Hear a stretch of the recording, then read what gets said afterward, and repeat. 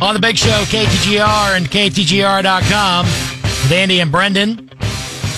Thanks for joining us, 875-5847 if you want to give us a call or a text. Big NFL slate. Chiefs, Bills, a big part of it, of course, but it's not just that. There is plenty to get to, a lot of action that could happen during Week 14. And here to talk with us about it, our good friend Rob Veno over at wagertalk.com for sports from a Vegas perspective, on Twitter at Rob Veno Sports. Robbie, how are you this week? I am good today, guys. How are you doing? Hey, doing great. Looking forward to this NFL weekend we got coming up. And really, Chiefs-Bills, it's been fascinating. The Bills shrinking that line more and more as we get deeper and deeper into the week and closer to this matchup. Chiefs have some injuries to deal with. What's been your read on how this has kind of developed and how the Bills coming off the bye are starting to get a lot more attention? Yeah, I don't know a lot of people that I've spoken to this week that are on Kansas City, to tell you the truth, Andy. And I think there's a lot of reasons. You described a couple, but I think that the desperation that Buffalo, or the cornered spot that Buffalo is in right now, certainly has drawn some money. I think that the performance against Philadelphia in a game that they probably should have won has attracted some money. Certainly the lack of offense, some firepower shown by KC. A lot of factors go into this, but I think first and foremost is the situational aspect of it's getting late in the season and Buffalo needs wins. So I think that's what has bettors so far up till now, Friday afternoon, playing the Buffalo side. We'll see if there's any take back on KC. Yeah, and certainly it's been interesting to see how it's moved this week. I wonder, we were kind of going back and forth about some of these run games, and with Clyde Edwards-Helaire most likely to take the bulk of the carries for the Chiefs in this game, and how the Bills tend to use James Cook week after week, I wonder who you may think might come out with a larger rushing total in the end, and whether you think that maybe gives one edge to one team or the other here. You know, if I were to guess, I would think Kansas City in the end would be the better rush team. And it's kind of strange to be saying that now with a Chiefs team, but if there's one side that's going to work more middle of the field, more run game, intermediate stuff, that's KC. Josh Allen, they're still taking shots, and he's playing extremely well. So I would think that probably the run game is more. And believe me, I don't have Andy Reid's scripted sheet. I don't have his game plan, but just in seeing what's happening here, it would lead me to believe that Kansas City would be the team leaning a little bit heavier on the run.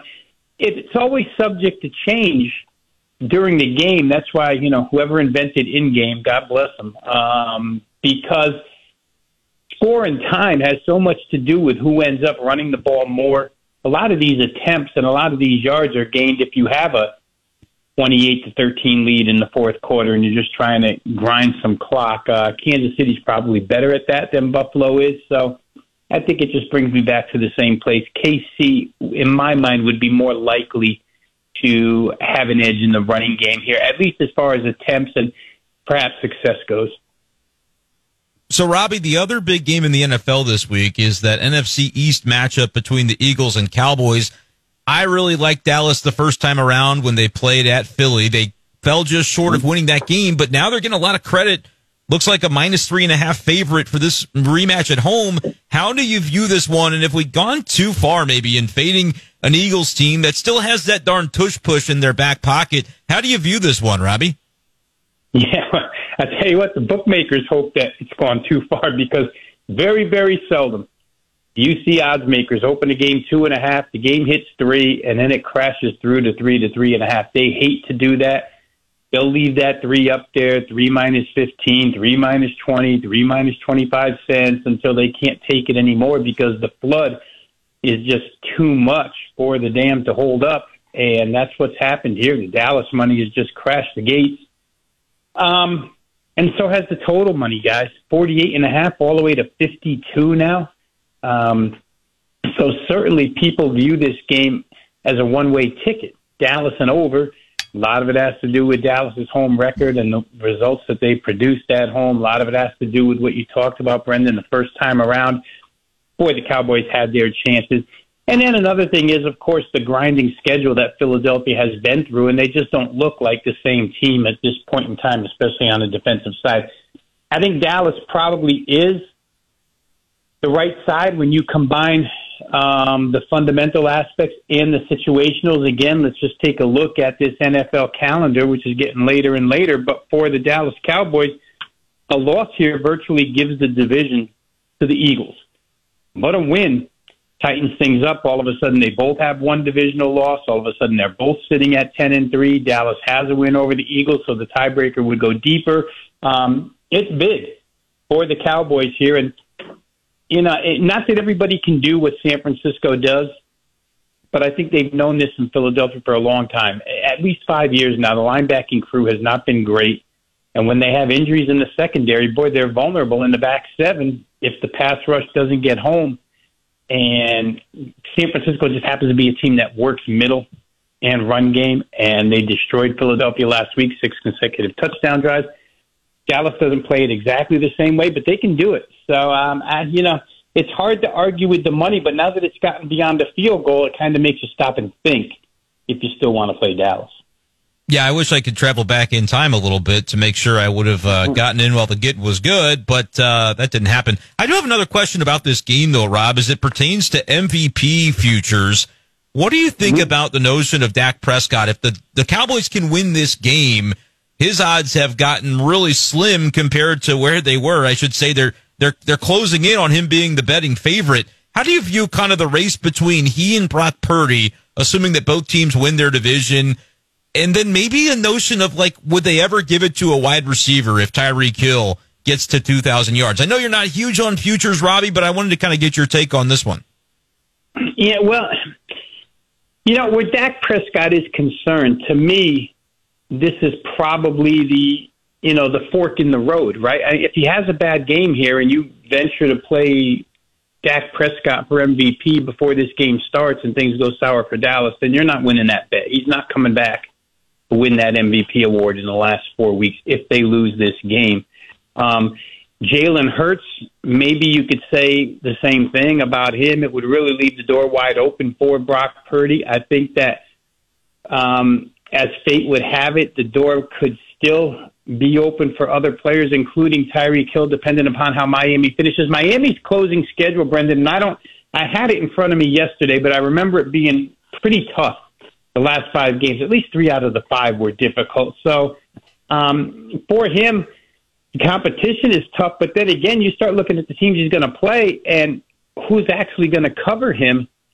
I don't know the answer to that. And if you get over 2,000 yards as a receiver and your team does win the division, I think I'd have to go that route. I know some people think that, in that case, Tua is a candidate, but I think Tyreek certainly. And the people from Kansas City can speak to the value of Tyreek Hill at this point. Yeah, absolutely. Rob Veno of WagerTalk.com for sports from a Vegas perspective here on the Big Show KTGR. The favorite that you like maybe more, maybe on that same front, Dolphins, huge favorites on Monday night against Tennessee. San Francisco, huge favorites against Seattle. The lines are almost in the exact same spot, close to 2 touchdowns. Who do you think is more likely to have a better time of covering that number, you think? Well, considering what San Francisco just did to Seattle on Thanksgiving night and the injuries in the backfield that came out today for Seattle, I think you would say San Francisco has the easier time. The only problem with that is, it's Friday and they're still talking about how they defeated Philadelphia. How about we forward think and worry about Seattle next? But they seem to be living in the past a little bit, so you'd worry that maybe they don't give you the full focus in that game. Miami certainly in a spotlight game on Monday night would give you that effort. So I think I'd have to lean Miami just because I don't think that Tennessee has the ability to catch up. Miami gets out in front. The real answer should be San Francisco, but I'm concerned where their focus is, guys. It's been a 4.5-day week now since they've won in Philadelphia, and that seems to be the only thing they're worried about still. Yeah, we shall see as that develops here very soon. Army-Navy is this weekend, too, Robbie. The total way down. I know that's it's a very close point spread, but we're seeing Iowa level type of totals here with this game. I wonder how you sort of read that, and for folks wanting to maybe try that out, how you like to lean. Well, I mean, the obvious knee-jerk reaction to this game for years and years and years has been just play it under, right? And you just cash and cash and cash. I think last year it finally went over the total. But now you're looking at 28 in a good weather game, guys. The weather in Foxborough, Massachusetts, which is really, I don't know how they decided upon this particular venue. It's usually been Philly, Baltimore, maybe the Meadowlands, but Foxborough, okay. But the weather's going to be good, surprisingly good on Saturday for this game. So you don't even have that element that we usually have in mid-December when this game is played. I can't bring it upon myself to play under 28 in any college football game anymore. I don't care if they run the ball, 45, 47 times each. It really doesn't matter. Eventually, they throw the ball, and that pass play is usually wide open. Both quarterbacks capable here.